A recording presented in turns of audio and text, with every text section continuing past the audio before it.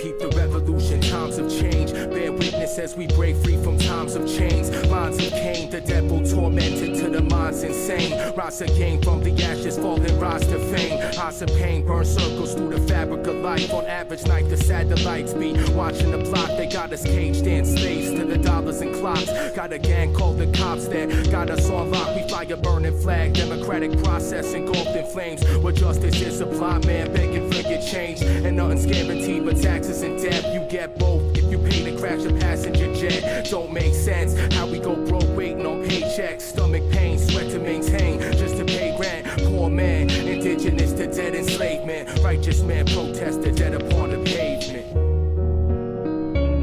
The struggle got me stressed. Weight on my chest, feel like a lead vest. When can I sleep? When can I let my head rest? The struggle got me stressed. Weight on my chest, feel like a lead vest. When can I sleep? When can I let my head rest? Can I let my head rest? Welcome back to Black Hoodie Alchemy, folks.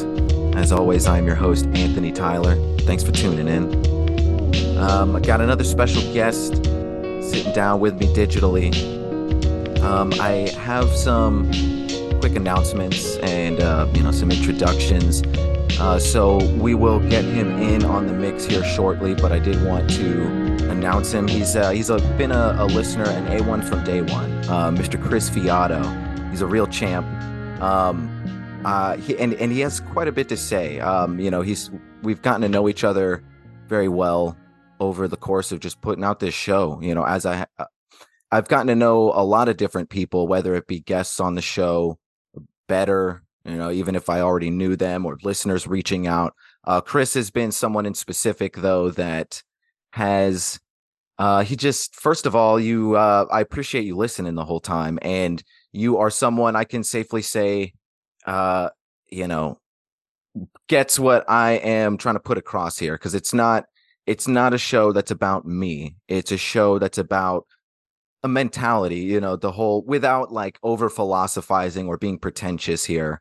I'm not like trying to take it too seriously, but I put thought into the things that I do, and the whole Black Hoodie motif, other than just being like a hip hop and punk and metal culture reference, is, so to think about it like this: you see a group of dudes in black hoodies on the street, you're gonna walk the other way just in case. So like a black hoodie is kind of that street scumbag archetype, and Chris and I we've done many different things in our lives. A lot of this show we're going to talk about addiction and the therapeutic just spiritual process, for lack of more elaborate term, which we'll get into, and how that's sort of been a part of our Black Hoodie alchemy, if you will. And so Chris, first of all, I got some quotes here and stuff, but how you doing today, man? I'm doing real well, man. Excited to be here talking to you. And hello everybody out there in the Black Hoodie Alchemy crew. Yeah, and I should also say this is the second listener that we've had on. I do have another one coming on soon. If you're a listener and want to be on the show, feel free to reach out. I'm not going to say yes to everybody. I'll say that right now. And it's not a personal thing. I'm just, it's my show. I'm very OCD about it in certain ways. And, if I want to talk about the specific things that I'm jiving with at the moment, but definitely feel free to reach out. In other news, real quick, go get some merch. I got links in the show description, hoodies and all that jazz. You can also, I wanted to make a little public service announcement. Episode 66 was the Science and Philosophy of Horror, the only Halloween-specific episode I'm doing, although I encourage you to listen to it outside of the season. Due to a glitch, long story short, that episode got bumped from 66 to 63, so I'm sure a lot of you missed it. Feel free to go check that out. Wanted to give a little bump there. Other than that, let's get into this a little bit. So we talked about, before we were recording, we talked about Dr. Gabor Mate, among other things. Someone that you and I are both very familiar with. I don't think we could really have a conversation about addiction and the spiritual process without bringing him up. And I'd be surprised if you weren't familiar with his name as a listener of this show. I have brought him up a couple times before anyway. But he is a doctor. He's pretty old at this point. He's a vet in the game, from Vancouver, Canada, a physician that's done a lot of different, like, helping give birth and, family doctor. But a lot of his career, the majority of it, it seems, has been working with drug addicts in the downtown east side of Vancouver, mostly dealing with heroin and opiates, but not exclusively. And so he has a lot to say about the addiction process in a holistic sense, in a psychological sense that is really just mapping out the latest and basic science in the matter, but is still such a nuanced take. And it's a shame that it's such a nuanced take, which highlights some of the issues with modern medicine today. But he's also done a lot of work with, what's the best way to put it? Not just ayahuasca and drug rehabilitation, but furthering the legality process with it all, particularly in Canada. So he's a really interesting guy. And before I toss this over to Chris, because I want to hear, Chris, about, you get as personal as you like. Tell the listeners a little bit about yourself, what got you into, this kind of alchemical mindset, some of the things you're interested in, the path you've been on. Feel free to open up a little bit. Yeah, absolutely. So I got this. I'll put this link in the show notes as well. This is several paragraphs, but I think it is impressive how much Gabor Mate tends to pack into such a small space. So here we go. We tend to assume that what is normal is also healthy and natural. And in a certain sense, that's true. And at least in the medical sense, it is. So as I've often said, what is normal in terms of blood pressure or temperature or blood acidity, the normal range is also what is healthy and natural. And outside of the normal range, life is threatened or even eliminated. Now in society, what we used to do, we make the assumption that it's also healthy and natural. And the argument I'm making is that in today's culture, what we consider to be normal, in the sense that what we're used to is neither healthy or natural. It, in fact, undermines health and promotes disease. So that illness itself, whether of mind or body, is in many cases a normal response to abnormal circumstances. So a phrase like the myth of normal means, first of all, that what we consider to be the norm is neither healthy nor natural. In fact, quite the opposite. Number one. Number two, what we consider abnormal in terms of illness is often a normal response to unhealthy circumstances.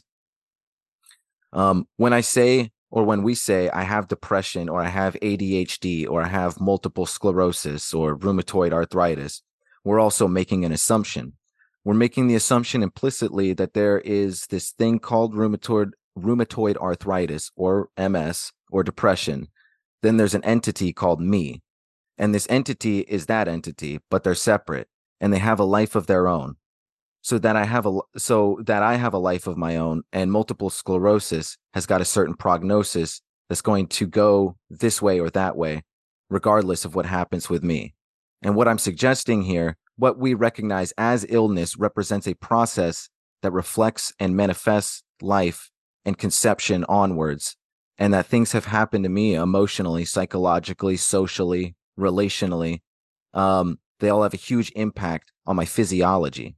So that by the time I get asthma, or by the time I get arthritis, a whole lot of things have happened in my life.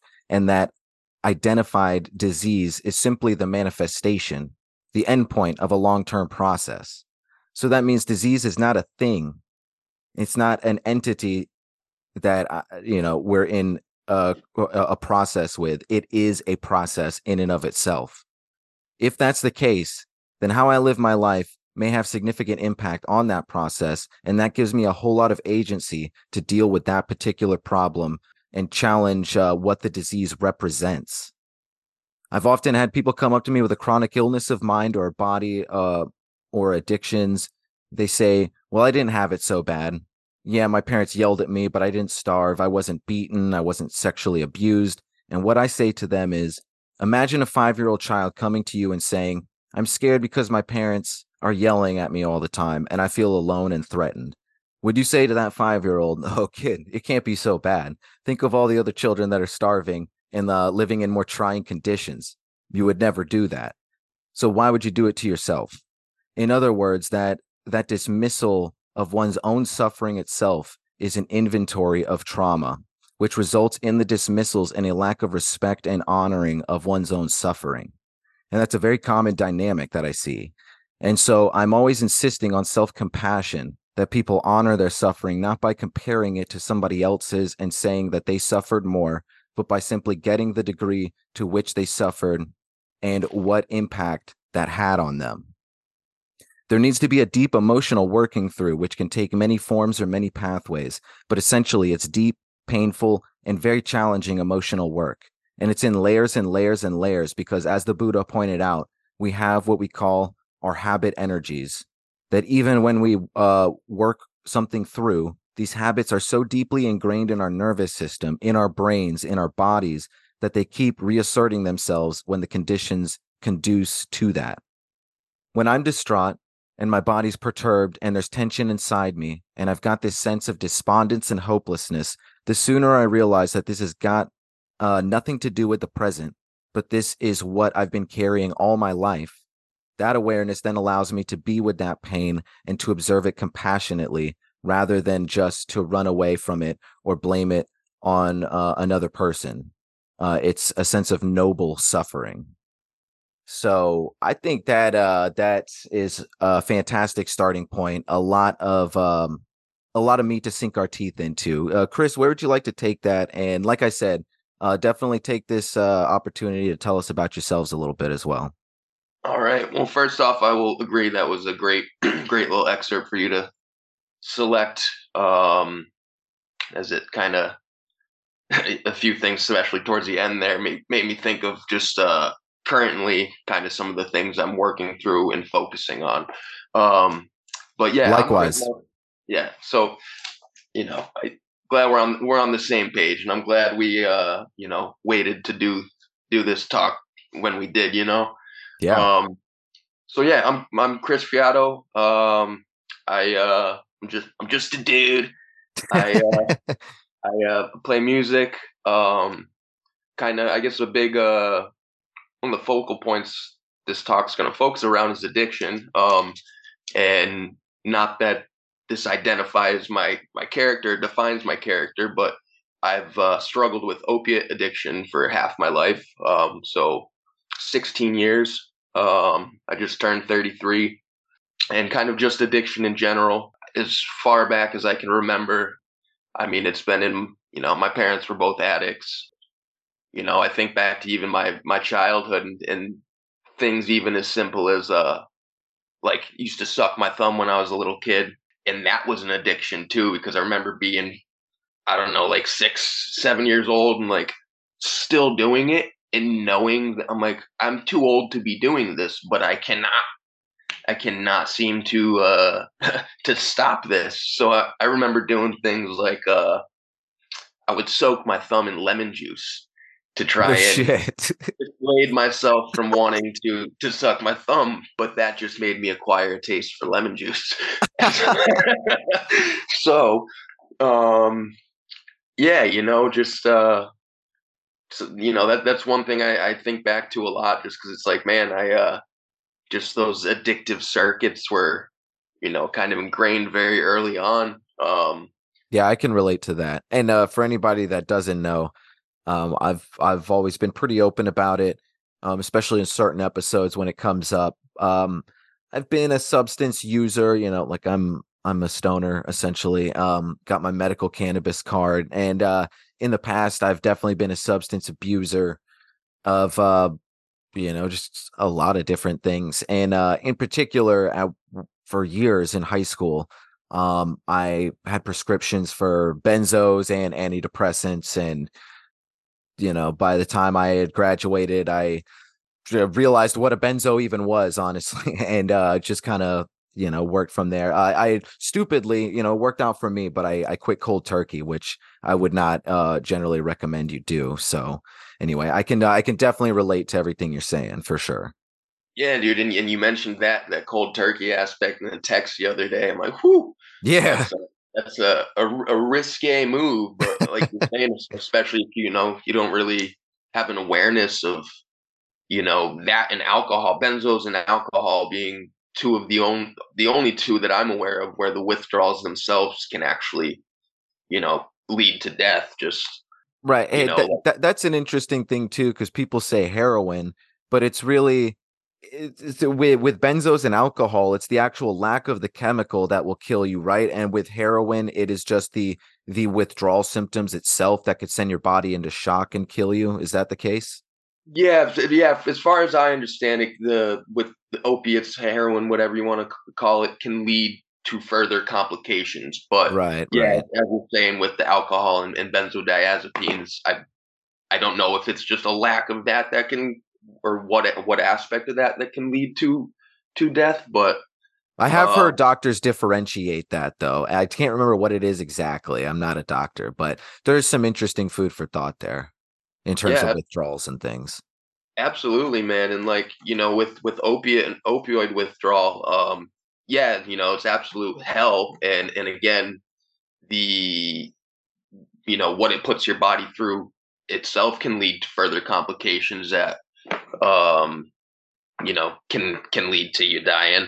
And also, I guess if I should say, since this is going to be, we're going to be talking about drugs and medicines a lot in this episode, I don't want any of this to sound like I'm promoting drug use. I think that kind of goes without saying. I know you're aware of that, but for anyone listening, I don't mean any of this what we may talk about to sound as a glorification of drug use. And I guess another thing I've been kind of thinking about a lot lately is the differentiating between, okay, I'm using drugs versus I'm using a medicine. And I guess a good example of that would be, like you're saying, I'm a marijuana user, and I'm definitely an advocate for psychedelics, responsible psychedelic use, entheogenic use, especially in a ritualistic and medicinal setting. And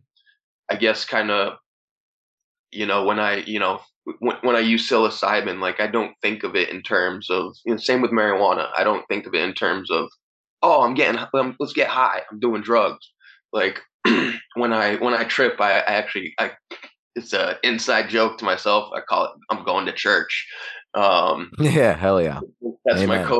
code word for that. But just the reframing of, oh, I'm getting high versus, oh, I'm taking, this is medicine. This is, there's an intent behind this. There's a purpose to what I'm doing, rather than just gonna, veg out and listen to Pink Floyd for the next 5 hours or some crap.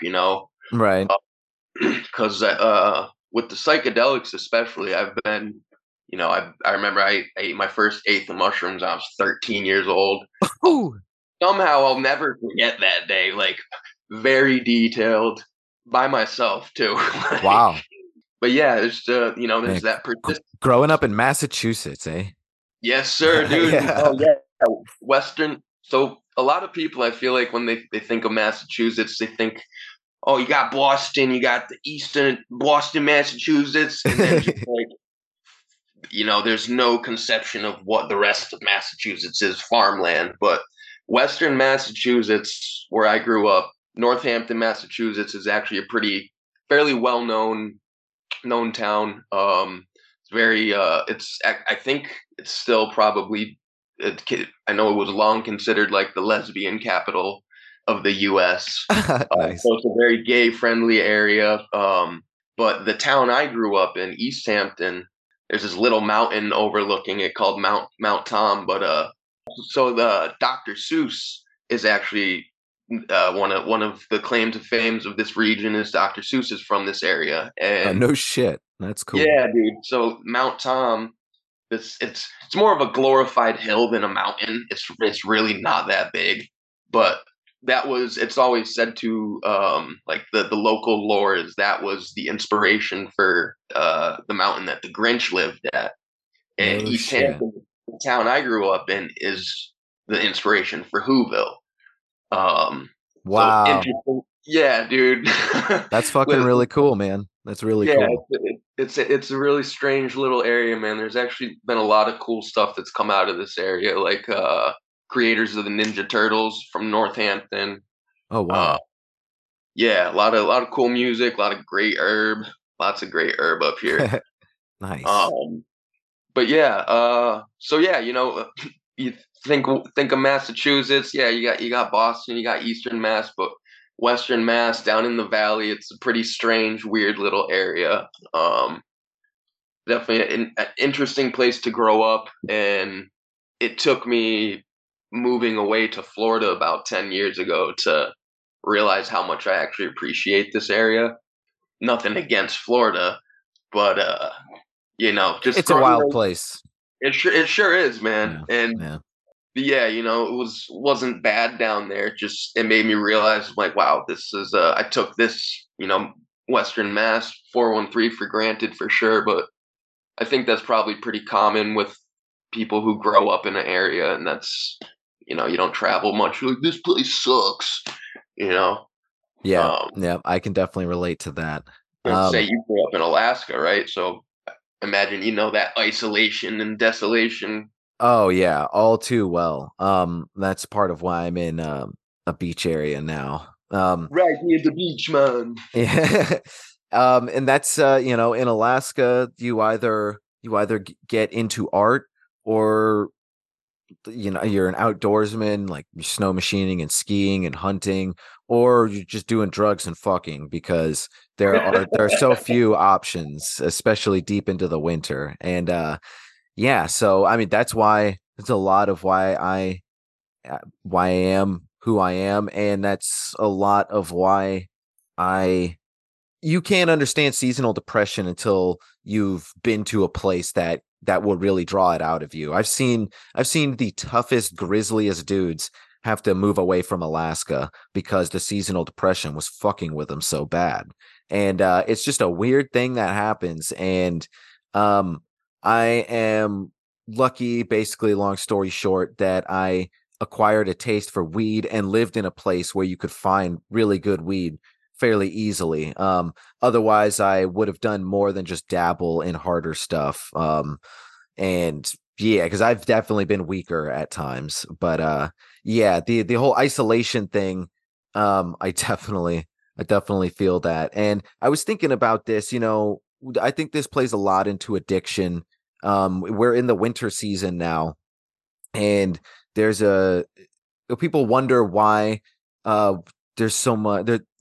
It just seems to be a depressing time of year. Like, it's either you're on top of the world and everything's going right for the holiday season, or it just seems to be a time of hardened introspection, like some stiff drinks and just passing the time somehow and staring at the fire type situation.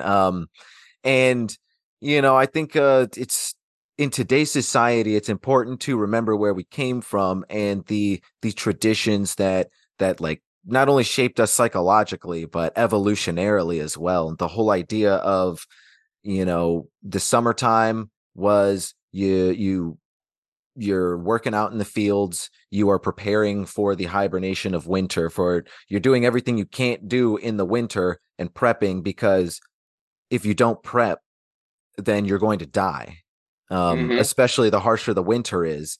And in today's society, there is still that angle, and people still have to work brutally hard just to put food on the table. So it's not like it's less hands-on, um, in most cases. But first and foremost, there's this social aspect. Like, you can't even keep a job most of the time unless you can have good relations with your coworkers and things like that. So we we have this social survival aspect to it all. And I've noticed in my life, you know even socially, you reap what you sow. And in that winter time when things come, it's sort of like winter is the prolonged version, especially when it's at its darkest, of that like twilight right before you're trying to fall asleep, but you can't quite yet, and you're just thinking about all the shit that you've done wrong lately.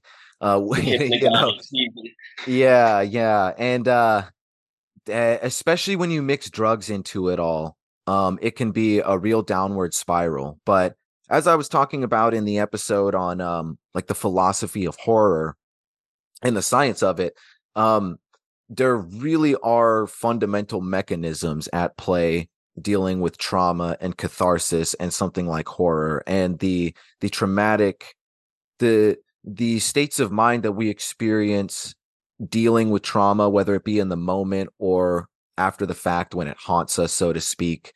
It can put us in states, especially if you think of like flashbacks to PTSD. These are powerful instances, and neurologically, even though they're opposite ends of the spectrum, two different sides of one coin, neurologically, the malleability they give to our brains, the impressionability, like the states they put us into, it's very similar to psychedelics, to trance states, to states of catharsis, you know. There, so it's an often overlooked point that even though those are some of the most toughest circumstances, it's not a cliche to try and wrap your head around and understand the fact that those are the times that can really make or break you, you know, and those are the times that have a lot of power if you choose to use it.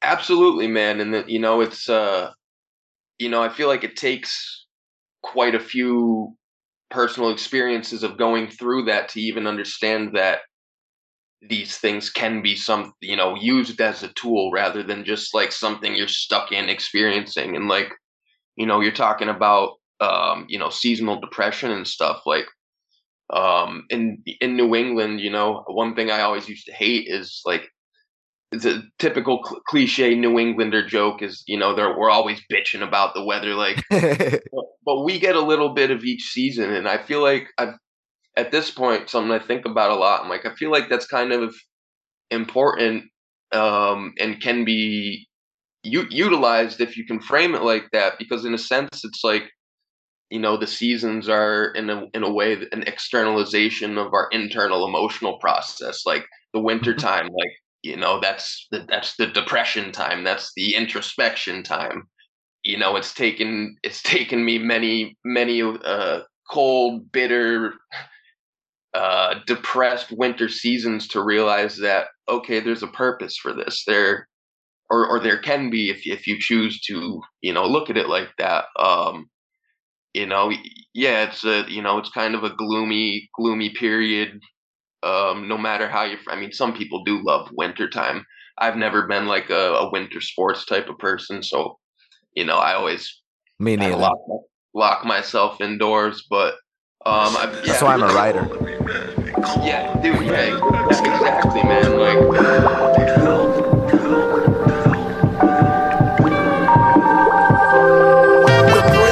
Troubled waters collapse, submerged. Locked in my room, fighting to hold back the urge to relapse. Too full of pride to cry for help. Playing solitaire with the cards that I've been dealt. Just relax, you'll get through this. Crack a 22 and take a few sips. Dwelling on past regrets is useless. See, usually the way I deal with addiction is calling up the street pharmacist to fill the prescription. Tossing and turning, cursing the monster I become. I can hear him talking now, man. I never seen this side of him. Insomniac, used to the side of the rising sun. Can't seem to pinpoint exactly what it is I'm hiding from. Slipping into the pitfall, I set the trap myself. Then get my current girlfriend to nurse me back to health. There's no end to this, the cycle repeats. No rest, too afraid of dying in my sleep. No relief from the pain unless I kill it with pills. No release from the clutches of addiction, it's real. Just a lost child searching in vain for peace of mind. If I die before I wake, man, what will I leave behind? If I die before I wake, man, what will I leave behind? If I die before I wake, man, what will I leave behind? If I die before I wake, man, what will I leave behind? If I die before I wake, man, what will I leave behind? The hedonistic lifestyle that we've depicted. Pleasure seekers do whatever to feed the sickness. It led to the demise of the ascetic inside. Credit the high, pathetic should've let it survive. Wonder where I'd be now if I accepted the lies, fed embedded in my head. I'm dead to it all. I'm at the point where I feel like saving the world is just a juvenile ideal. This is the first time I've written in 2 months. Confused, done, still low scroll for a few fronts. Fucked a few girls in that time, almost flatline. Self-worth and moral value at a decline. I'm falling deeper, bottom feet are scraping the barrel. A perilous ride, the habits that I carefully hide. I'm falling deeper, soul creature turned savage beast. Used to be the dream chaser, envisioning the masterpiece. Hunger decreased, true substance over sustenance. My alter ego's quick to rush to my defense. The lost child searching in vain for peace of mind. If I die before I wake, man, what will I leave behind? If I die before I wake, man, what will I leave behind? If I die before I wake, man, what will I leave behind? If I die before I wake, man, what will I leave behind? If I die before I wake, man, what will I leave behind? I'm a slave to vice, social, swallow, smoke and snort 'em. Dabbled in drugs since my youth just to cope with boredom. So what's the deal, my man? Deal the hand, enough to kill a man. Cop the 80 milligram, they got me feeling grand. Crush the pill and roll up a dollar bill, y'all. Will be a Franklin, but I spent all of my skrill, y'all. Up in the dungeon again, now how am I gonna win? Devil on my shoulder, getting under my skin. Whispering temptations, fruit from the tree of knowledge. Mourn over the lost of a childhood dream of finding the key to all this. Sweating bullets, all restless and agitated. Obsessing over it, aggressive tendency activated. I'm the lummox, sick to my stomach, punished by the gods. You can't escape the beast once you're inside of his jaws. I gotta find a way out of this mess, find another way to unwind. I'm wasting my time, you are my sunshine, sad but true. I haven't seen a glimpse of light for the past 3 days, but I'm not mad at you. I had to bounce before I got too attached to you. See, I'm no different from the fiends on the avenue.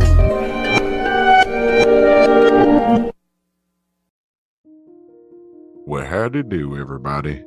It's your good old friend Tippy Patson here from the League of Extraordinary Gents, and today I have a special message for you. I'm trying to petition to get into the ears of NFL quarterback Aaron Rodgers.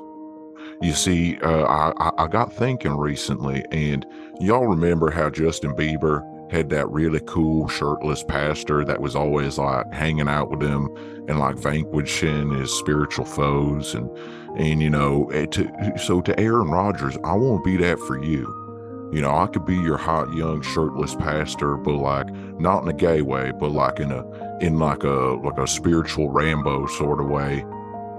Yeah, and because I understand that, you know, some time back you done took some ayahuasca in Peru, and it kind of messed your game up because you met Mother Ayahuasca, but you also met the Hat Man, Aaron Rodgers, and he's been done scaring you on the football field.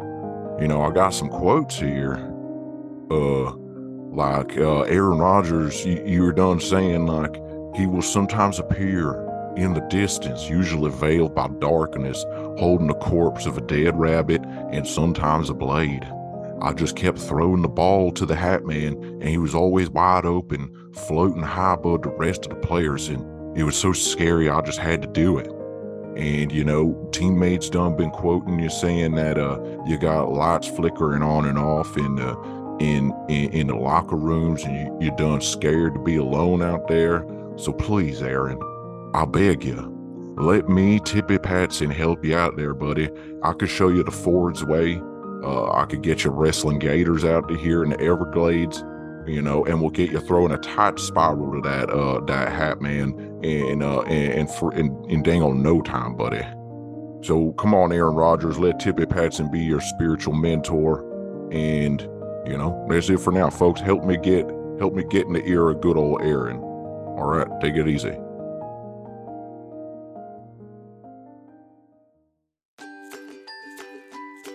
Hello there, everybody. You might know me as Jefferson Tillamook Slinger. That's my code name around here. I also go by Steve Buscemi and a whole lot of other things. I recently caught a little bit of flack because I was really high, and I called it to Joseph Rupert's Lighting the Void radio station, asking for laundromat and drug money. And since then, Many people have said that I maybe should not, if I'm doing that, maybe I should not be spending so much money on drugs. Even though I explained to them that when you ship yourselves overseas and back in a crate, you need drugs to pass the time. Well, I'm sober now and a little bit skinnier, and it's all thanks to Tippy Patson's Rainbow Body Weight Loss Program. It's a fantastic product that doesn't even require portion control or calorie counting. All you do is smoke this Colombian cocaine paste named Basuco, which is basically a cocaine mix with motor oil and brick dust. But if you smoke enough of this stuff, you achieve a rainbow body state of existence, and you sweat a lot of it off. And it works like a charm, and I'm living proof. Jefferson T, baby. So sign up today, because the sober living is the way to go. And I understand, I'm sorry to Joseph Rupert. I'm sorry to Joseph Rupert for calling in. And you got your new and improved, fresh, clean, so fresh and so clean Jefferson T. All right, you cats take it easy out there.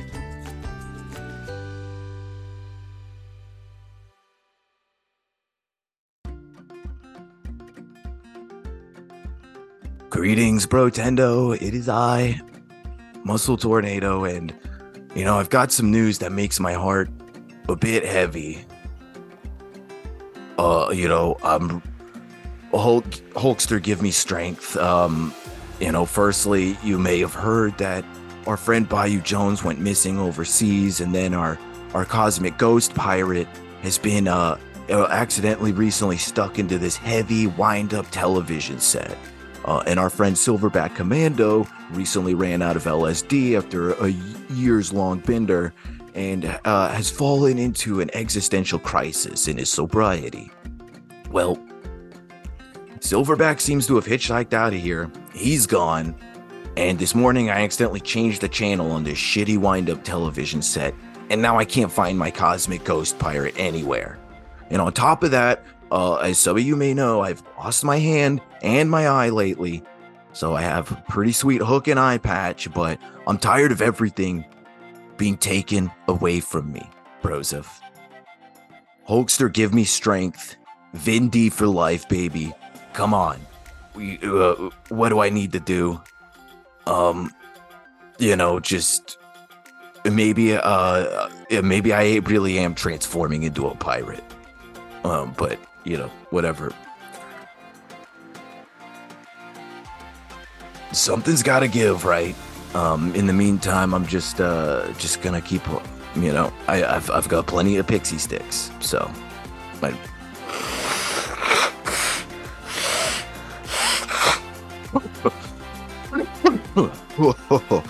oh God. Well, just cross the bridges as we get there, right? Ooh, Muscle Tornado is over and out.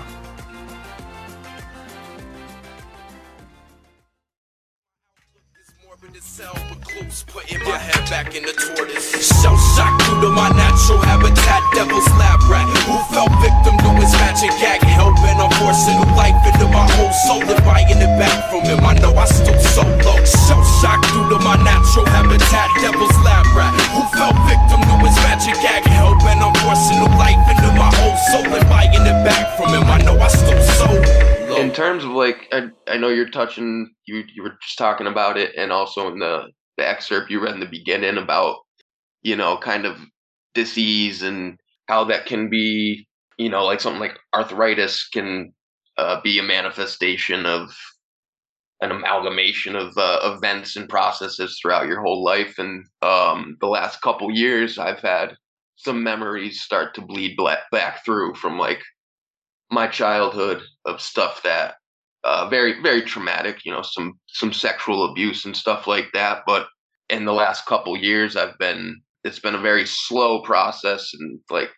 way the memories kind of have bled back through have been also a very slow, drawn out process. But I think it's kind of important because some of these things, if you were to get for lack of a better term, a complete download of the full picture at once. It could be kind of an overload.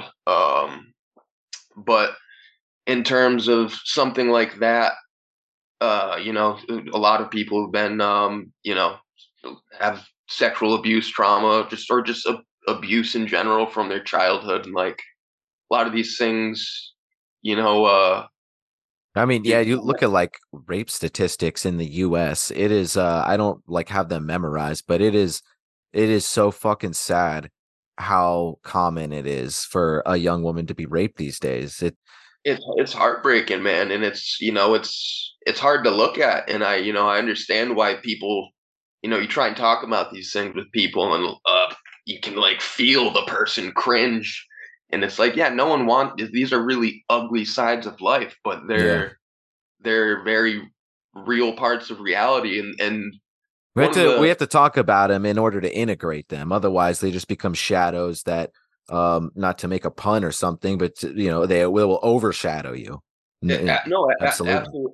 absolutely, man, and I kind of guess that's where I'm going with this is like, when you're, if you get raped, molested as a kid, especially like the mental mechanisms of dissociating to protect yourself from it, like so something like that. Say I was 4 or 5 years old. I don't have an exact age, but my whole life that was something that was inside of me, buried. That was things like that I feel like potentially can lend to addictive tendencies or various forms of disease or whatever. Big time.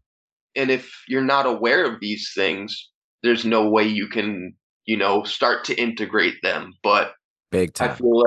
feel like there's if you're in tune, I don't, if you're in tune with yourself, I feel like, your mind will reveal what it needs to at the proper time. And, yeah, but it's, ever since I've become aware of these things, and like I didn't even talk about it for a couple years because it's like, shit, is this just in my head? Like, am I just, just that false memory shit? But it's like, why the hell would anybody want to imagine these things happening to them? Yeah, and it's also not like you had a therapist sitting with you being like, so like first question being like, so what kinds of Satanists were touching you? Like like the full on suggestibility of so many of those like full on like big time false memory cases like UFOs or Satanists. Like it was being fed from the beginning. So They imply yeah, certain things like that. yeah. Yeah. Um, this was it was actually probably 10 years ago. I remember when I started kind of digging down some of the more conspiratorial rabbit holes, because I'd never really had computers growing up. I was like pretty late to the game of like, delve it. Like I would always go to friends' house, and we'd use their computers and look up depraved, fucked up shit. But on my own, started digging down the certain rabbit holes, and I remember when I like started to stumble across some of the sexual abuse things, the child abuse, human trafficking things. I had this very deep, like, kind of existential crisis reaction to it, to the point where I like stepped back from the internet for like 7, 8 months, and I was just like, it's something that you're kind of aware of as a reality, but once I really started to unravel, like,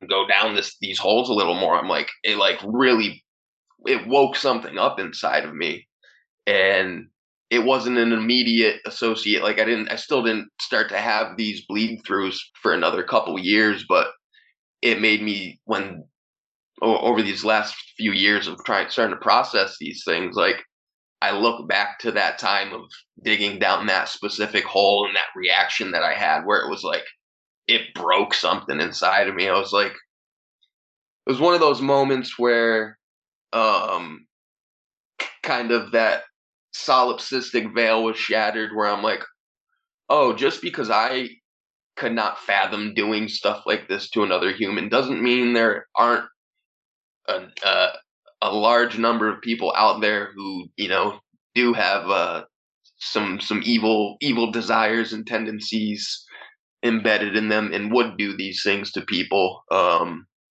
Was just kind of one of those really like moments of like complete naivete. And yeah, it's just I think you're saying some stuff that um is I think a lot of people would be able to relate to. I don't know if I've ever really heard anyone touch on it in that way before, but I think you have your finger on the pulse of something just in general with the idea of um a lot of people, like if you just look at the sort of recent historical timeline, like conspiracy theories started to really ramp up.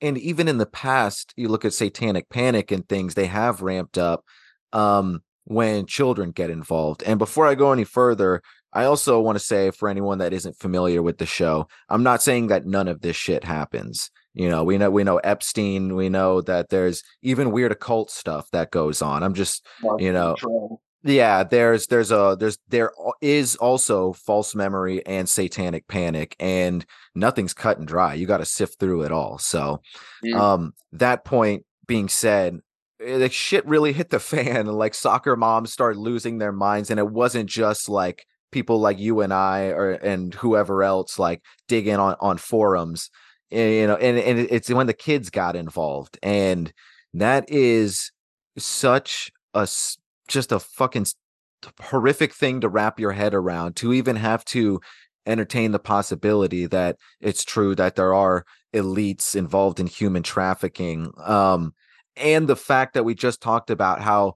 shockingly prevalent these like sexual assault statistics are. No wonder it strikes people to their core when they start to dig into these things, and they start to, you know, no wonder. And I don't support the whole QAnon angle at all, but just trying to have some, so shows people some grace. So I try to understand how people got duped.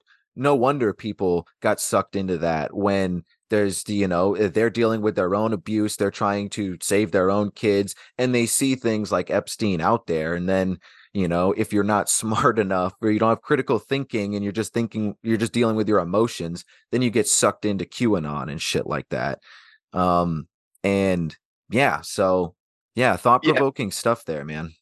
People can be very all or nothing, and I feel like something like QAnon is a great means of or great example of what could potentially be a psyop, because Yeah. I never really delved into it just because you know, from the get go I'm like, this is a distraction. But to say that it's, you know, none of the stuff that was brought up in it is true would be, you know, throwing the baby out with the bathwater. But it's I feel like that was a good psyop to, you know, make a lot of people group it all together and be like, this human trafficking, this children stuff, that's both, that's not real, that's QAnon, and then I all just get completely agree.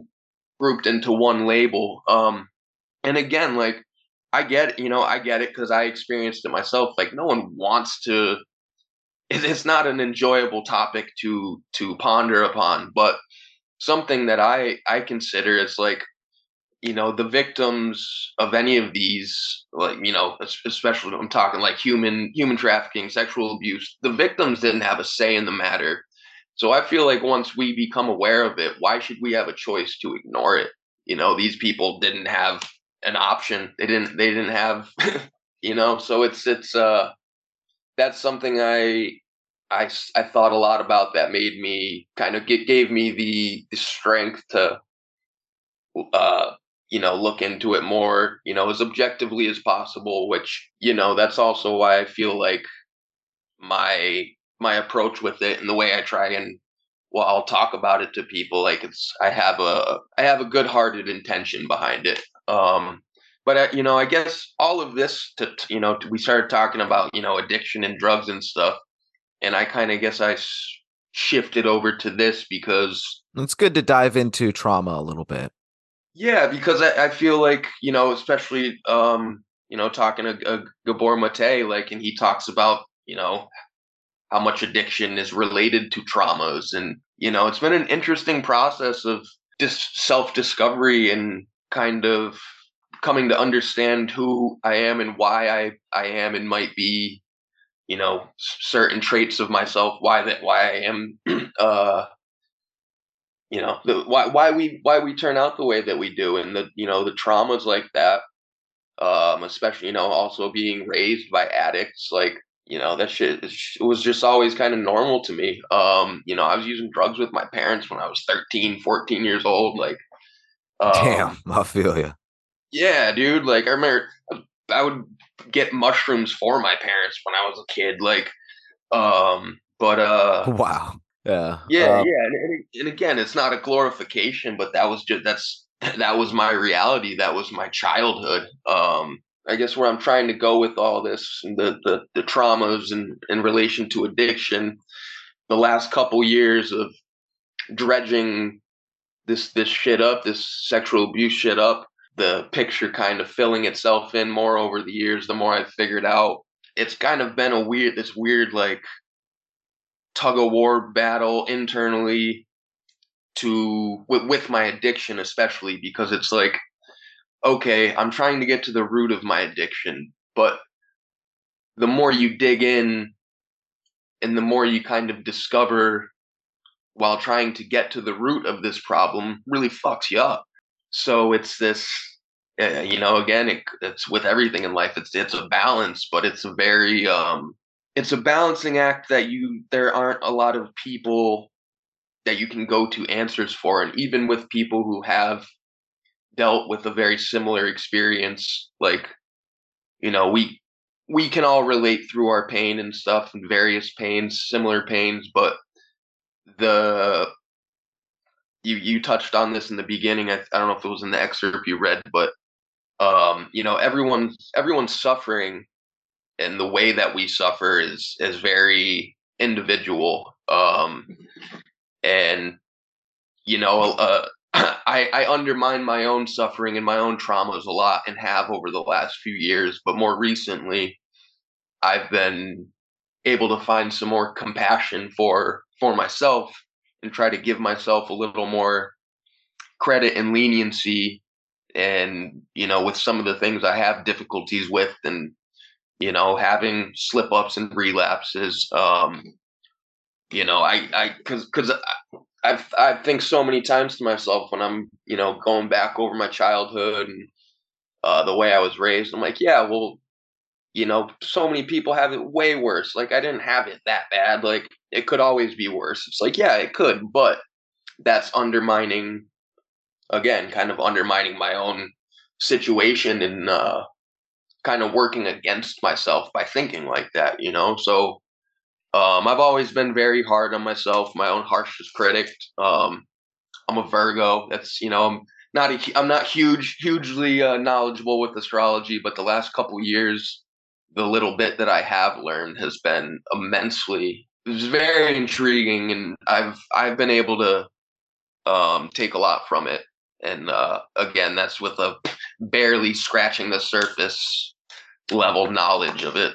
So Yeah, yeah, the astrology as the philosophy of astronomy is it continues to be interesting. I don't know where all I stand on astrology, but I know that there is merit to it. I just don't. I just also know that there's a lot of bullshit to it as well. We're gonna get some astrologers on the show here at some point, though. But I think I'll go ahead and reread these small bits here, because these are the ones that stuck out to me the most, and you ended up bringing them up in your reiteration. So yeah, I think it's well worth it. I often have people come to me with a chronic illness of mind or body or addictions, and they say, "Well, I didn't have it so bad. Yeah, my parents yelled at me, but I didn't starve. I wasn't beaten. I wasn't abused." Or sexually abused. And what I say to them is, imagine a 5-year-old child coming home to you and saying, "I'm scared because my parents are yelling at me all the time and I feel alone and threatened." Would you tell the 5-year-old, "Oh, kid, it can't be so bad"? You would never do that. There needs to be a deep emotional working through, which can take many forms or many pathways, but essentially it's deep, painful, and very challenging emotional work. And in its layers and layers and layers, and it's in layers and layers and layers, because as the Buddha pointed out, we have what he called our habit energies, that even when we work something through, these habits are so deeply ingrained in our nervous system, in our brains, in our bodies, that they keep reasserting themselves when the conditions conduce to that. When I'm distraught and when my body's perturbed and there's tension inside me and I've got this sense of despondence and hopelessness, the sooner I realize that this has got nothing to do with the present, but this is what I've been carrying all my life, that awareness then allows me to be with that pain and to observe it compassionately rather than just run away from it or blame it on another person. A few things I'd like to say as they were coming up as I was listening to you there. Firstly, I think it's always important to stress that relapse when it comes to recovery, it doesn't mean that you failed. There's an ongoing process, and it harkens to what Mate was just talking about there. And I think the best indicator in a recovery process is, firstly, as they say, just one day at a time, but also how quickly do you bounce back from the relapse? I think that's the quickest indicator. If because there's so many people that give up, and who can blame them? You look at all the trauma that people have experienced throughout their lives. Who are we to really say that they should be sober per se? My stance on drugs has always been, I advocate sobriety, but if you can't be sober, then you should find a good alternative like, cannabis or something like that. Maybe even if it's a little more of a slippery slope, but maybe even some kratom or something like that.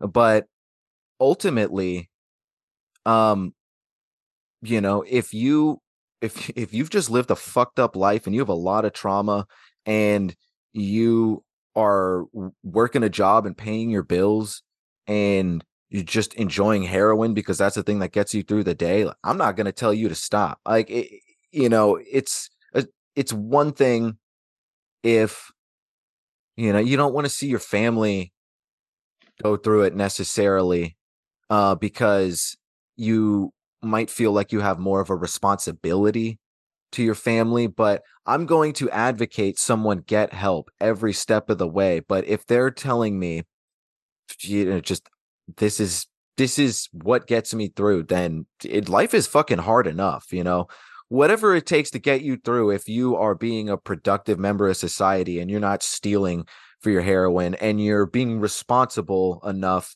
to not overdose and know what you're doing, blah, blah, blah, all that stuff. But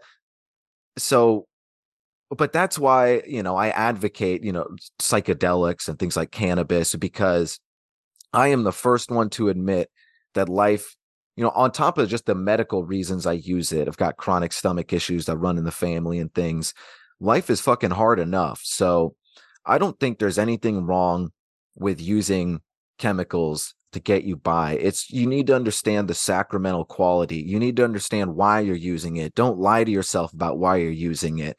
And if you are using something, because fuck it, people they have daily prescriptions for Adderall, for benzos, for all this shit, and you can't fucking smoke some weed or even take some kratom for that matter, because kratom is more of a slippery slope. There's a lot of people who are advocates for it, and a lot of people who say fuck that still, because it can be addictive. But it's a coffee plant that has acts on the receptors similar to an opioid, and it can addict you, but it helps a lot of people get off heroin and other drugs. And fuck, man, I say if it's getting you off of heroin, go for it. Like, and you pick up another habit. Oh man, with you and everyone else who's drinking 200 milligrams of caffeine in the morning, like there's so much judgment slung around. And so I think in the long run, if you're doing a drug that is going to really shorten your longevity, and also like change your brain chemistry so fucking much, like especially meth, Like even more than heroin, like heroin on withdrawals, you will do some crazy shit that you wouldn't normally do to get heroin. Meth, you'll do that on withdrawals, but you'll also be a fucking maniac while you're on it as well. It's like a whole different ball game. So yeah, you need to really consider the longevity and how much it's going to alter you as a person. But also, man, you know, do what it takes to get by. Like, don't let anyone tell you that you're less of a person because you need some sort of fix, whether it's coffee, weed, or fucking whatever, or to get you through the day, man. So that's how I feel about all that. But I also want to ask you a little bit of brass tacks in terms of your psychedelic therapy. Like, and disclaimer, we're both not doctors. This is not advice. We're just sharing our own experiences. Because I also think that a lot of times, most of the time, advice is bullshit anyway. Like people, they're trying to say that they understand all your life experiences and this is what you should do. Like it's never going to shape out like that. No one's really got the full picture. Like all you can do really is just listen to other people's stories and keep that in mind as you go through your own life, which is similar to advice, but I think it's important to split the hair there. I think there is a distinction. So anyway, how have psychedelics in particular helped you, and how has that been, um, like slipped into, expounded upon like a metaphysical process for you? And, what, like, just, I guess the genuine hard boiled alchemy of it all. Yeah, go into it in whatever detail you'd like. So psychedelics, that's they've done a lot for me. And granted, I started using them when I was a lot younger, and it was I was using it with more of the party mindset in more recent years. So I'll say, it's not a braggadocious point, but just as a point of reference, with like mushrooms alone, I've eaten hundreds of times. So I feel like I have a pretty good relationship and conversation going with the that consciousness, so to speak. But in terms of psychedelics helping me with um recovery, with addiction, and dredging up and helping me deal with traumas, it's God, where to even start? I know, right? I feel you. Well, firstly, what are your favorite compounds? Like, you a mushroom guy, an LSD guy. What are the things that you've tried, and what are the therapeutic benefits? Because you've tried even more than I have. I've mostly done plenty of my fair share of mushrooms and LSD, and I've tried some like highest grade salvia and had a full blown out of body experience. All right, so I had you'll hear a lot of people, say they don't like salvia. When I was like 16, 17, I had a buddy who he ordered it was a quarter pound of just dried salvia leaves off the internet, and I got a half ounce of dried leaves, and he made his own extract, and I got an eighth of extract that he made. It was like Wow. $15. So damn. I got very, very familiar and developed a good I shouldn't say good relationship with salvia, but I got to see a different side of it. That's not just the, kids going in the head shops and they'll get the extract and, get their mind blown. Like salvia can be very, I don't want to say traumatizing, but jarring. Yeah, man. And I found that for me, it really all came down to the context and intent and the mindset of how I was doing it. Like, because a lot of the extracts that they're making, like who even knows the potency of it. But so yeah, I've done salvia, done a lot of mushrooms, LSD, DMT, 2CB.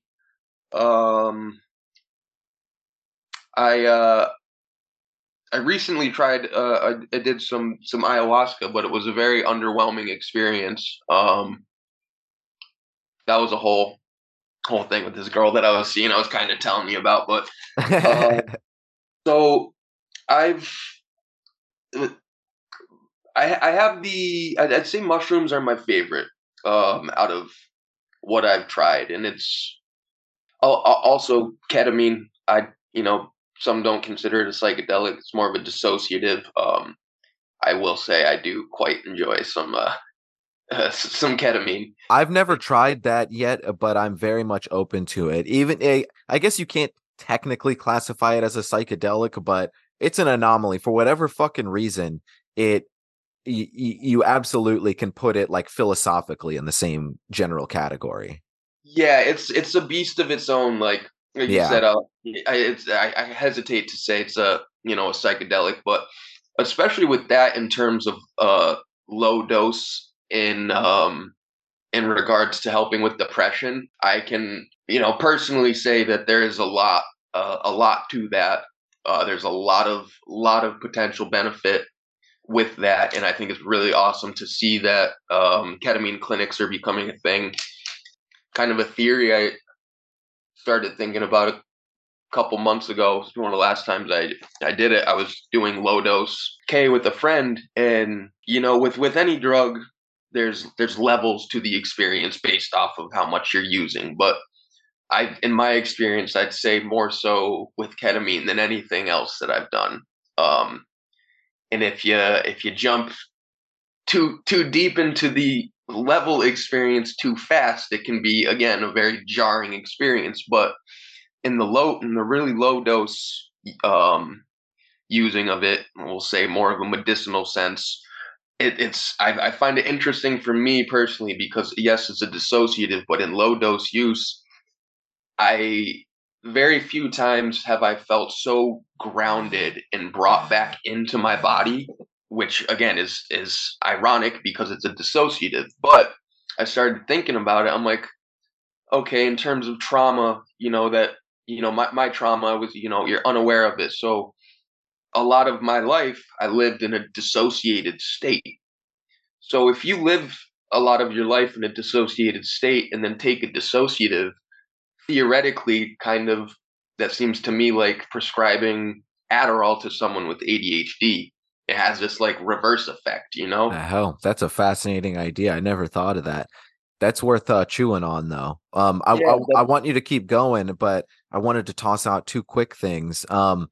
Gabor Mate makes that point himself. You reminded me just now that people talk about fight or flight, but there are three primary or like core essential responses. It's fight, flight, or freeze. Exactly. Yeah. It is the whole disassociation thing is something that's often overlooked, and I think it's truly becoming more and more common. And it's something that I can relate to a lot. And the other thing I wanted to say is, on that note, you also reminded me that in my young and dumb days, when I was really experimenting, like in high school and things, this is like after I tried mushrooms once, it was kind of hard to come by those. So I don't even remember how we found out about this, but I bet some people remember you could get Coricidin cough and cold. They called them triple C's. Yeah. It was and you could take Robitussin too. What we would do is the triple C's were the and it was so dumb. But interestingly enough, the chemical in there is not the issue. It's another one of those fucking weird anomalies. Dextromethorphan, DXM, it's not something that is actually, they haven't found that it's bad for you at all. It's just this fucking strange disassociative that, especially in high doses, is pretty similar to ketamine. So I've tried that. What we did is the first time we did it several times. When we're like 16, 17. I had my share of times with that as well. Sorry to interrupt. No, not at all. We take the pills at first, but quickly, this is like I swear to God, not to romanticize it at all either. I truly, but this is the inkling of my alchemy brain that eventually became therapeutic. Was I figured out that if you crushed up those triple C's and then you just toss the powder in water, everything else would evaporate, and then you just have the DXM powder at the bottom. So we'd just eat that. And long story short, like that's just a little bit about some of my experiences. And I haven't tried ketamine, but the whole disassociative thing is something I definitely am familiar with. And the whole thing you said, just to put a cherry on that, of how giving a disassociative to someone that tends to disassociate might be similar to medicating a person with ADHD with Adderall. That's a fucking interesting thought. Yeah, it's one that stuck with me. Like I said, it was a couple months ago that occurred to me because I was with my friend, and again we were low dosing it, and I just remember saying to her at one point, I'm like, I feel like so anchored into my body right now. Like it's, and it's any time I've done low dose ketamine, like first time I ever tried a low dose, I used to live with these crazy um hippie, they were like, I don't know if you know who the Disco Biscuits are. I think they suck. They're a shitty band, but they Heard the have like, name. yeah, dude, they their shows are fun because it's a giant party, but my roommates were wicked biscuit heads, and they loved ketamine. And Oh. dude, the female I was living with, it was her and her boyfriend I lived with. She worked at a strip club, and she would bring dudes home from the strip club that like they're coke dealers, and she would tell them her boyfriend was her brother, and then she would just like be just doing drugs with these strip club dealer dudes all the time. And then dude, I was doing concrete work at this time, so I was up early in the shower at like 5:30 a.m. Man, that's and the she Black Hoodie Alchemy life right there, man. Just yeah, fucking in the thick of it. I feel you, oh dude. I've dude, been yeah, there in different ways for sure. like wild. That Yeah. was a wild living experience. But dude, he comes busting in the bathroom. I'm getting ready for work, and she just like opens the shower curtain, and I'm like, bro, like, What the what up? fuck? She's like, you want to do some K? I'm like, Oh dude, my God. I gotta go to work. And she's like, just do a little bit. She's like, it's great for depression. She's like, I promise. She's like, just do a little bump. And I'm like, again, it's like 5:30 a.m. I'm standing there naked with my stripper roommate who's just like bugged out of her mind. I'm like, okay, whatever. So I did it, and I took a little more with me to work. Had one of the best days of work of my life. I remember I got dropped off on a job to, again, I was doing concrete at this time, and I just had to dig it was like an 18-foot trench, 4 or 5 feet deep, and like wide enough for me to comfortably be down in there. I remember my boss dropped me off. He left me the radio. Dude, I dug this trench out in like 2 hours, 2.5 hours. He comes back. He's like, "Holy shit, you you already finished it?" I'm like, Damn. yeah, dude, we're just jamming along, dude. So, yeah, had a great day of work, and it's so wild to consider like something like that can be so productive, or if you do a little bit more, it can completely just knock you on your ass. Like No kidding. I've got some wild stories, so I'm not gonna get into them just to try to avoid glorifying some of these things. But yeah, I feel like there's a lot of potential, good benefits, and a lot of potential for healing various forms of trauma and addiction with ketamine, and just again a lot of psychedelics in general. And that's kind of to circle back to where this question started. I've actually had a lot of success with using LSD in tandem with trying to. So when last October, I got clean. I'd been using dope again for a few months. Was going through a really rough couple years. And I'm gonna put a little note next to this. I'm not gonna refer to it as heroin, because the stuff that's sold as heroin nowadays is not heroin. It's all fentanyl now. It's all analogs of fentanyl.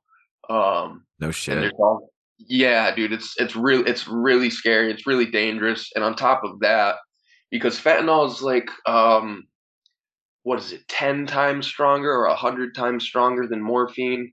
Yeah, it's Um, absurd, whatever it is. It's it, fucking crazy. yeah, and then there's something else called carfentanil, which is used on elephants, and it's like 100 or 1,000 times stronger than fentanyl. Um, and so yeah, all the stuff that's heroin nowadays is primarily fentanyl, but they're also is becoming more common. They're they're cutting it with this. It's an anesthetic. It's a tranquilizer. It's called xylazine, and it's used in it's used with on horses a lot, I guess. It's not. It's even though it's an anesthetic similar to ketamine, it's not at all like ketamine. And in the context of cutting the fentanyl with it, it's exponentially more dangerous because one, the fentanyl's so strong as is, but with the xylazine, since it's not an opiate or an opioid, but it also depresses your central nervous system and your respiratory system. The Oh stuff they use, shit. yeah, dude. So the stuff they use to reverse overdoses, Narcan, is not working because you have the fentanyl, which is strong as hell, which the Narcan will have an effect on. But since the xylazine is not an opiate or an opioid, it's doing nothing to, plunge your opiate receptors and get your breathing going again. So, like, Do you ever wonder real quick that some of this is just like almost fucking domestic terrorism at this point? Dude, I am fairly convinced of that, Me honestly, too. because all right, yeah. So a lot of the fentanyl, you buy the precursor chemicals come from China.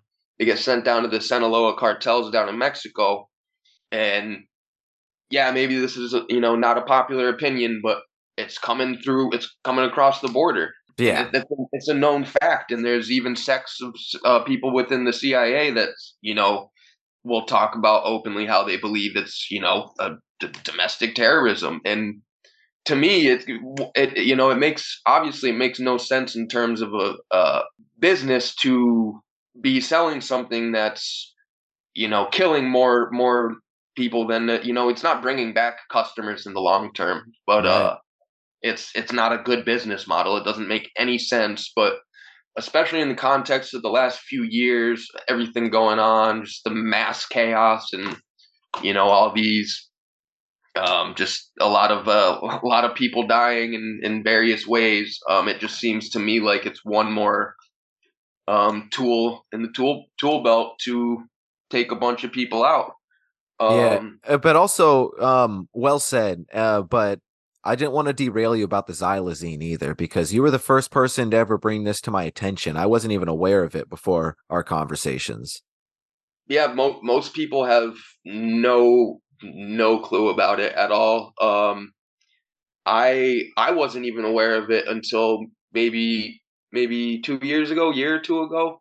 I think I saw about something about it in like a documentary, but so I've had a few experiences where I can't prove that it was in the batch of dope that I was doing, but the first time I'm pretty certain I ever experienced dope with xylazine in it came to after using. So I was from the waist down. I was paralyzed. Oh, Uh, damn.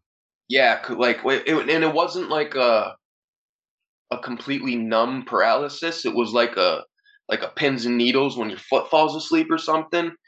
But the most extreme sensation of that in both of my legs all the way down, but with the like an inability to move them at all. Um, Jeez. and I was all by myself. Um, couldn't reach my phone. Didn't know what the fuck was going on. And yeah, it was definitely a huge panic moment. Yeah, I don't want to I don't want to get too graphic with any of this stuff, like the opiate use and stuff like that. No problem. But so yeah, the xylazine thing, yeah, most people are completely unaware of it. And for people, especially who are like IV users, like thankfully, like I I'm very grateful that I never got too deep into IV use. I had my, I've definitely done it before, but I made sure I was never able to do it myself, because I'm pretty certain I would not be here if I was, shooting myself up. I feel Um, you there. like I when I was using again the last year, I would say it kind of half jokingly that because when I was using dope, I would freebase it, which is essentially smoking it or vaporizing it, because I would say it half jokingly. I'm like, oh, this is the safest way to use because shit's so strong now. Like, um, back in the day, used to when it was actually like heroin, you dump out 2 bags, 3 bags, and smoke that all in one hit. But now with the fentanyl and the xylazine, like you dump a bag out, like go to smoke that, like um, you you can take just a portion of a hit of a small, like most, again, I'm sorry if I'm getting too graphic or in detail about um the opiates and dope and stuff like that, but a bag of dope is not, the quantity of it is,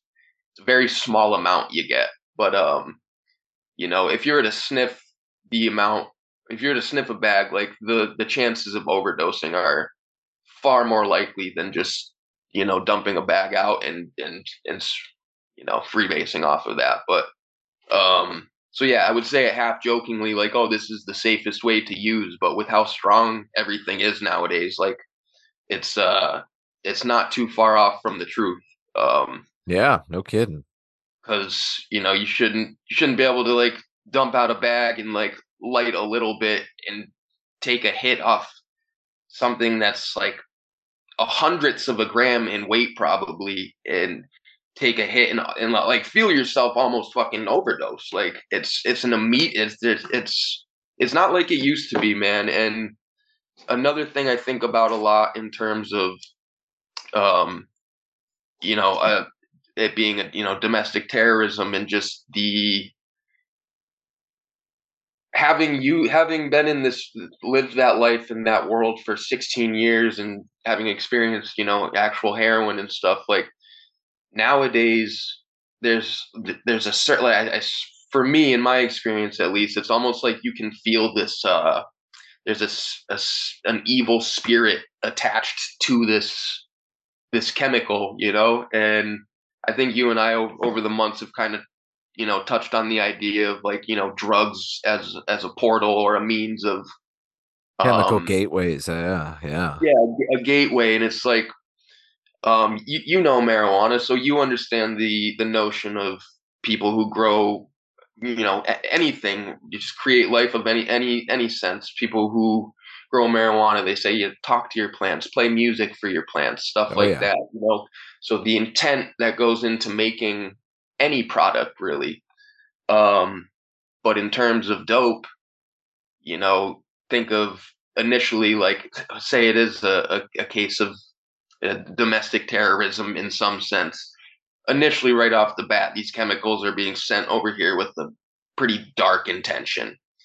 Not to mention all the hands it's going through in the production assembly line, and all the people that are involved in that process, that are being forced to be involved in that process. And then all the way to where the drugs get to my hometown, like where I live, Holyoke, Mass. Man, it's a pretty it's a pretty it's a it's not the greatest of places, but where the areas you go to score this shit, there's a lot of poverty, there's a lot of crime, violence, and I guess where I'm going with this is, say you grow weed and you put love and good intention into it, it's you have a good product that's going to serve the customer or the client well. And now on the polar opposite side of that, if you're putting intentionally like hateful, it's just an ugly evil process in an ugly evil world.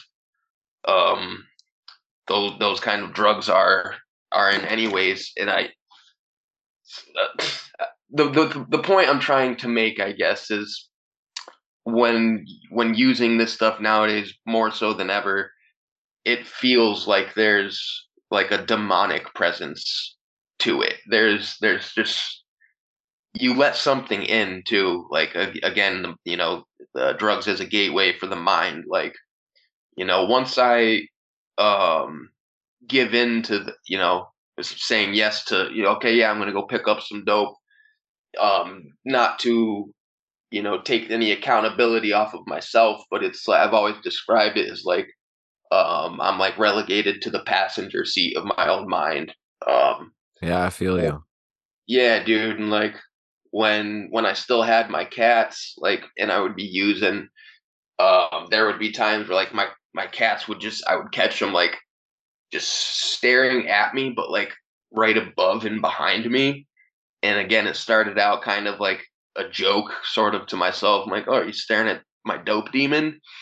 And then after a while, it's like seeing my cats do this repeatedly. Like there was like wide-eyed staring at something right, like hovering above me. I'm like, yeah, there's some very evil intentions going on with what they're serving up nowadays. Sorry, that was fucking all over the place on that answer. No, that very interesting stuff. I agree with you as well. I invite anybody listening to go. I can't remember the episode number, but check out the episode. Possession as the autonomy of trauma. The whole esoteric notion of demonology and the alchemical aspect of purification and transmutation, and looking at these things more so from like a chemistry angle than even a good or evil angle per se. Certainly a more Buddhist angle is I think a crucial mindset to wrap your head around when trying to understand, how to take the power back from trauma.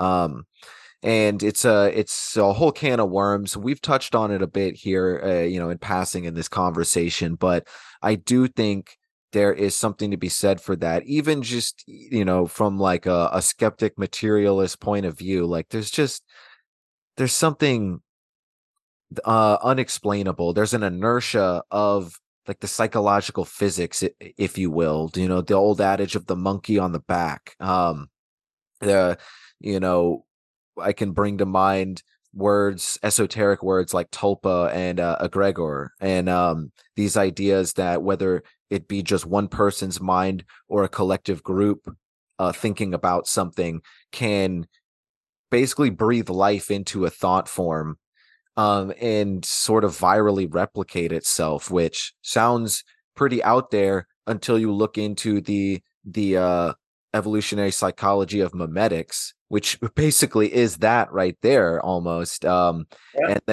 And then it becomes a real head scratcher.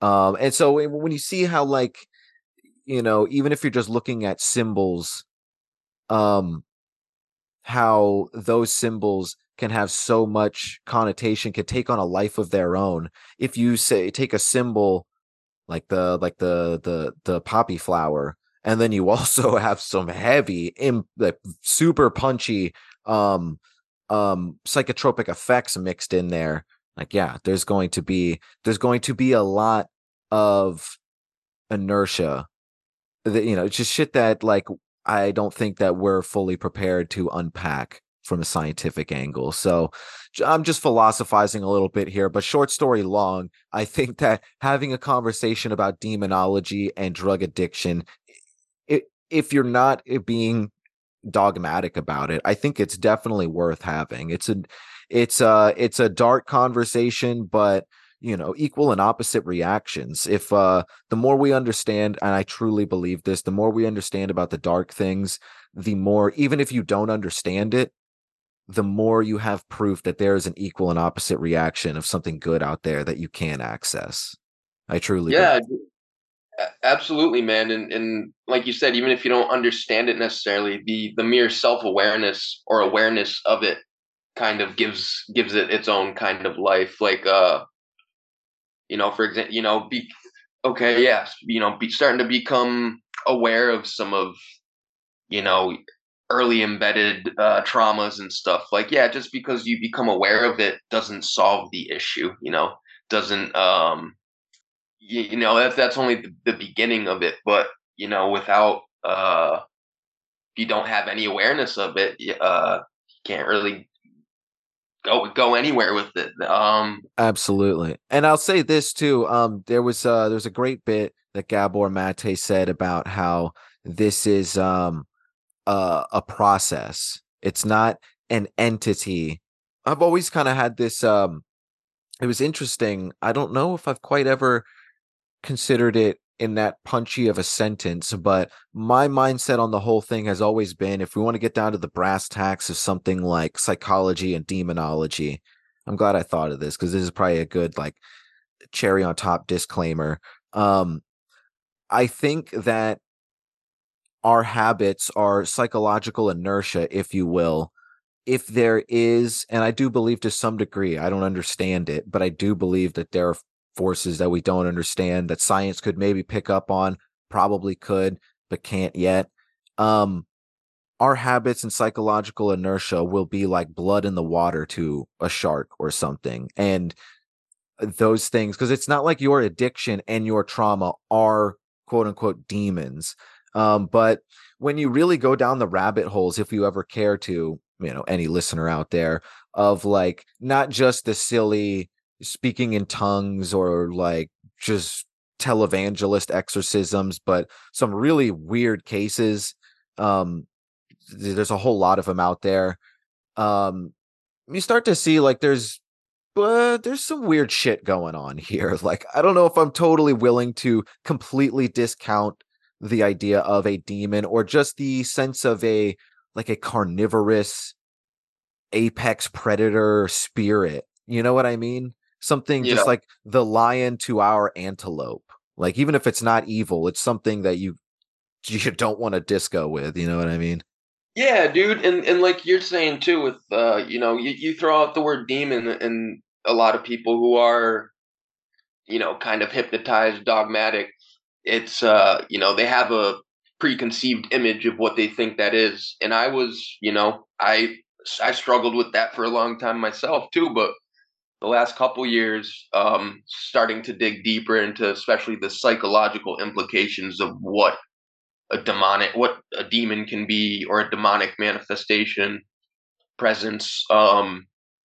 Again, to use the buried traumas as an example, like in a sense you could look at something like that as a demon that's a part of your being that at this point in my life now, I'm in a process of, for lack of a better term, trying to exercise that demon or these demons. But yeah, when it comes to stuff like that, or just like religious terms, loaded terms in general, I try to say to people like a lot, like, well, if we're going to talk about God, like, let's define your terms first. Or if we're going to talk Right. about demons, let's define what is a demon to you, I'm the same way. Yeah. I get yeah, that. because most people, like you're saying too, I'm not totally discounting the idea of, when it comes to demons, of like that Hollywood trope of, you know, uh, anthropomorphized, freaking like decrepit looking, scary actual entity. But I think it's more, kind of like your, there obviously seems there's obviously stuff going on that we don't understand in higher lower planes of existence, dimensions. And Yeah. it seems to me like a demonic entity or something like that. Like, if we have certain traumas that aren't being dealt with, and we kind of let it manifest into a depression and get to a point of where you allow yourself to go pick up some dope or something like that. Maybe there's some higher etheric being or force that, it is a common idea that's, this isn't my idea, but that, for more or less feeds off of our emotions as a form of sustenance, Right. Hungry 'Cause, like, Ghost. That's another tie in there that we both forgot about that we're both very familiar with. Yeah, the Hungry yeah, Ghosts. yeah, and it's funny too because that's Gabor Mate's name of his book. Right, right. In the realm of hungry ghosts, I think that's what it's called.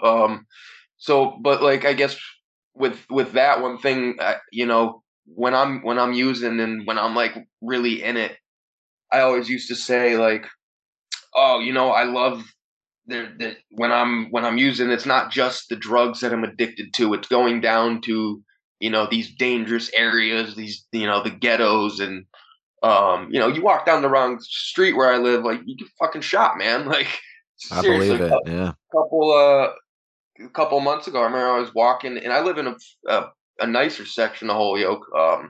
But I was taking a walk one night, and like 2, 3 streets over, heard a shotgun go off. I'm Damn. like, that's a little too close for comfort. I'm gonna turn around. But when I'm using and stuff, and I'm in that mindset, I would always say like, I love going down there. I love going to the most dangerous neighborhood and just talking to the thugs, talking to the gangbangers, like which I like talking to people, but when I rationally think about it, I'm like, no, there's no part of me, my actual self that enjoys going down and being around this such sorrow and poverty and violence and gang violence and just a misdirection of human intention. Like there's no part of me that enjoys that.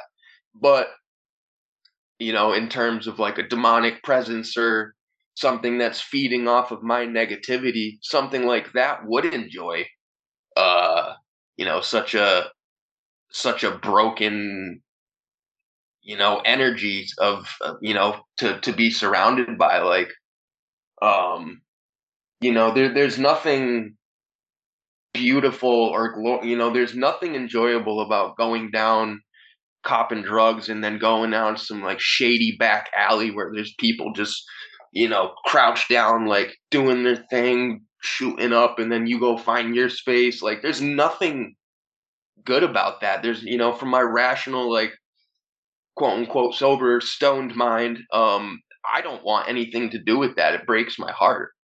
But again, when I allow that, the hungry ghost in, um, anything like that, any negativity like that, I feel like theoretically could provide sustenance to a demonic entity, force, or call it whatever you will. I don't know if that makes any sense, but Yeah, man. uh, I really feel you. Yeah, peace to the fiends out there on the avenue, man. That there, but for the grace of God go I. Like real talk. Like it's like the butterfly effect that's really separates us sometimes. And without like maybe this is me like relativizing my own suffering, but without being I don't know, like melodramatic here, there's a weird sense of existential survivor guilt in some ways if you think about things hard enough. Like I've been thinking about Chris McCandless lately. And that's an episode that'll do at some point. And the whole debate on how stupid was he, how courageous was he, for to use one of many phrases. He and it's just weird to think about, and he was both clearly, but um he can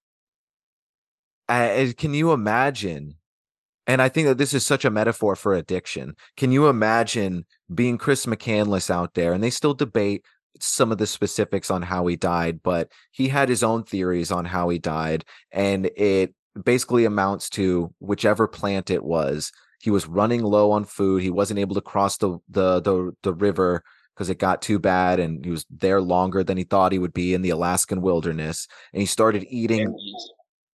Yeah, he started eating a different part of a plant, presumably like the roots of an Eskimo potato. And like other parts of that plant were edible, but this part was toxic, and it basically is a toxin that starves you out.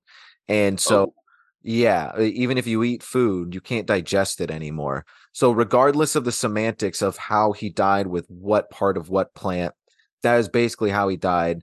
And he realized in his journals at some point that he had done this and that he was going to die. He was too weak to even make it out on a last attempt. So he was well lucid enough to be out there with his books like Walt Whitman and Leo Tolstoy and all these transcendentalist works.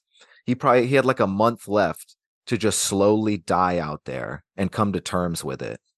That's its own kind of hell right there. Yeah, yeah. But the beautiful part of it is at the end of it, he wrote in his journal about the beauty and acceptance. He took a picture. It was the last picture he took. He was like bone, skin and bones, truly. And he took a picture and it said something along the lines of he had a paper in his hand of like don't worry, I've lived a good life, like I love you all. And he had a smile on his face, and he graffitied the inside of the bus, the abandoned bus that he died in, and all this beautiful quotes from Whitman and the transcendentalists. And like, fuck, man, like what a champion way to go out. Like you're absolutely fucked, and you could just blow your brains out right there. But he steeped himself in philosophy and transcendentalism and wrote it out as long as he could.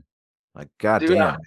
that's actually kind of beautiful. I know I just said that's its own kind of hell, but It I'd like is, but it turns into something beautiful. Yeah. hell can become heaven, you know, and I guess having the time to contemplate, like, oh yeah, he knows he's gonna die. He fucked up, like, but maybe sitting there for that month and having that time to really sit with your thoughts, and who knows where the mind would go and what kind of revelations you would stumble across about yourself. And I think having, as opposed to an abrupt death where you're, you know, uh, quote unquote consciousness awareness, just lights out.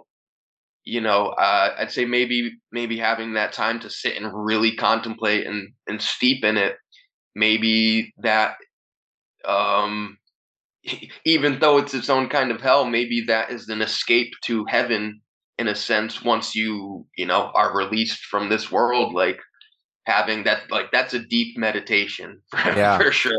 There's something very Faustian about it in the sense of Chris McCandless had such a big folly at the end there, overextending himself out there, and Faust was the doctor that um felt robbed in his life, so basically summoned demons to get powers to live beyond his means. And at the end of it, had a an epiphany of his wrongdoing so thoroughly that not only did it like genuinely save his soul in the long run, but it killed him in the process. And yeah, the idea of salvaging true like grace and salvation, not in just a traditional Christian sense, but in the big picture comparative religious sense, salvaging that out of termination, like the end completely, is fucking beautiful and real alchemy right there. So Chris, I gotta let you go here soon, man, but I want to give you a last bit to wrap up anything, especially advice for anybody. I know I kind of shit on advice earlier, but like, I mean, yeah, don't take this as like this is what you should do. Like, advice is just, we're just sharing our stories here, and just take it for whatever it is. But I know it does help to get pointed consideration, if we're not going to use the word advice, I guess. But like for people who are going through similar things right now, they're dealing with addiction and they're asking similar spiritual questions, or they're struggling with their recovery, what do you have to say to them? Well, one of the philosophies I really try to remind myself of and live by is, get comfortable being uncomfortable, get comfortable in Amen. discomfort. Yeah. Really, I feel we have the potential to come to find parts of ourselves and know parts of ourselves, in the darkest, at the darkest part of the night, in the darkest nights of our soul. Amen. So, I know it sometimes will feel futile, but just keep going, dude. Like there's a lot of there's a lot of potential for revelation and understanding in our suffering, and especially to go it alone. I'm not recommending anybody, take the path that I've taken, but don't be so hard on yourself, especially if you're struggling. Relapse is part of this process.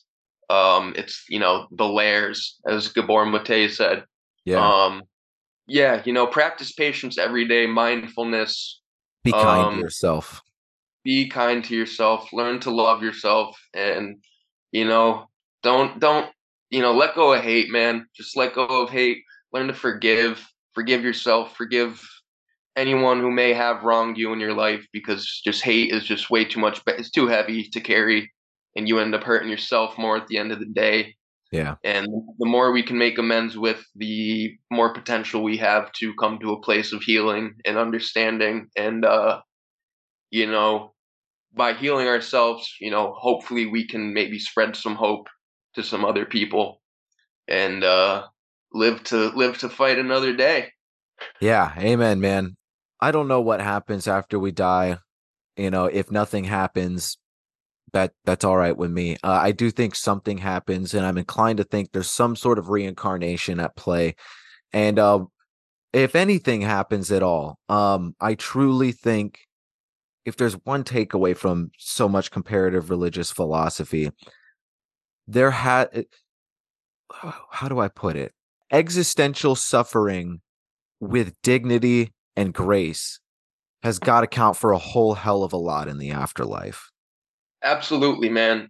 Absolutely. And in some of the darkest times when you feel like you want to give up, which there's been plenty of times where I was convinced I couldn't go on anymore. But there's something in the deepest core, my deepest self, that always like is screaming at me in those moments, like the price you're gonna pay if you cut this gift you've been given of a Yeah, life short. The price you're gonna pay is a lot heavier than what you're feeling right now. So, um, I feel you, man. yeah, dude. I don't know what happens after we die either, but I do think there's a lot. I'm almost certain there's a lot more. And can't prove that, but that thought in itself, and feeling like there's more purpose to this, gives me strength to want to keep pushing on, even in the hardest of moments. Amen, brother. Well, we've had fellow Black Hoodie alchemist Chris Fiato here with me today. It's been a Thanks for long having time me on. coming. Yeah, we'll do this again before too long, most certainly. This Okay. is a real raw conversation in the best of ways, and I'm really glad we could have it. I have strong feeling that the fellow heads out there, the Black Hoodie alchemists, are gonna really dig this one. And yeah, fucking man. Oh yeah. I'm glad I didn't forget this, because I want to whoever wants to link up with Chris and follow up with him, definitely put your Instagram or your YouTube. Where can people find you, buddy? Yeah, so you can find me. I'm on Instagram. You can find me there. Odd Combo. Um, and YouTube, I have Thrive V. That's where the largest amount of my content is, which a lot of mostly music, some random ramblings, thoughtful talks, just stupid ramblings, some random sketch stuff. Chris Fiato, Odd Combo at YouTube, and it's Fiato. And kudos to you. You pronounced my last name right. For some reason, a lot of people have a hard time with the Fiato. Fiato. Oh, Fiato. It's Come on, Fiato. Yeah. man. So It's yeah, only like it's not even that many letters. Come on. I know, man. Five. Give you 5 letters to work with, and you fucked it up. Yeah, Jesus.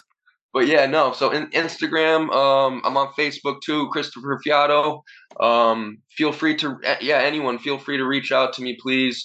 Especially if anyone needs someone to talk to, in terms of addiction. I ain't no professional, but I've got the expert amount of hours invested into a life of addiction and walking the path less traveled. So I'm always happy to talk and make some new friends. Well, thanks again for coming on, man. Thank you everybody for listening. Don't forget, this has been Black Hoodie Alchemy here with Chris Fiato. I'm your host, Anthony Tyler, here on the Fringe FM. Smoke weed and God bless. Yeah. It's been a long time coming, still haven't arrived. Thoughts, love, sacrificed over madness and pride. And it's hard to let go, you keep the magic alive. Till you outgrow your old self and cast it aside. Don't remorse over the past, I'm happy you died. Though my time for atonement kept passing me by. Tried to explain my actions and rationalize, but never had an answer when my love was asking me why. It's the same now, from an ever-present rain cloud. It's the way I earn a living and neglect my brain child. But I made it out by some strange luck. Used to blow lines and fuck till the sun came up. Between thighs that were foreign to me, twisting and turning, broke promises and had to live with the burden. In the grips of the serpent trying to breathe, felt my only way out was the line to see. She keeps asking me why. If you knew my past, you know the present, that's my only reply. I'm still tripping over someone that I let slip by, and I've grown too detached to try. She keeps asking me why the long face, every day you grow colder. Every question is answered with the cold shoulder. It's like I can't help but giving the knees. Then I slowly lose interest and leave. She keeps asking, I've asked the same question to God. Left a part of life lessons like the rest of the mob. It's 07, some prophesied the end soon come. With the onslaught of violence, many men grew numb. I lost one of my people to the edge of a knife. A blade cut his throat and prematurely ended his life.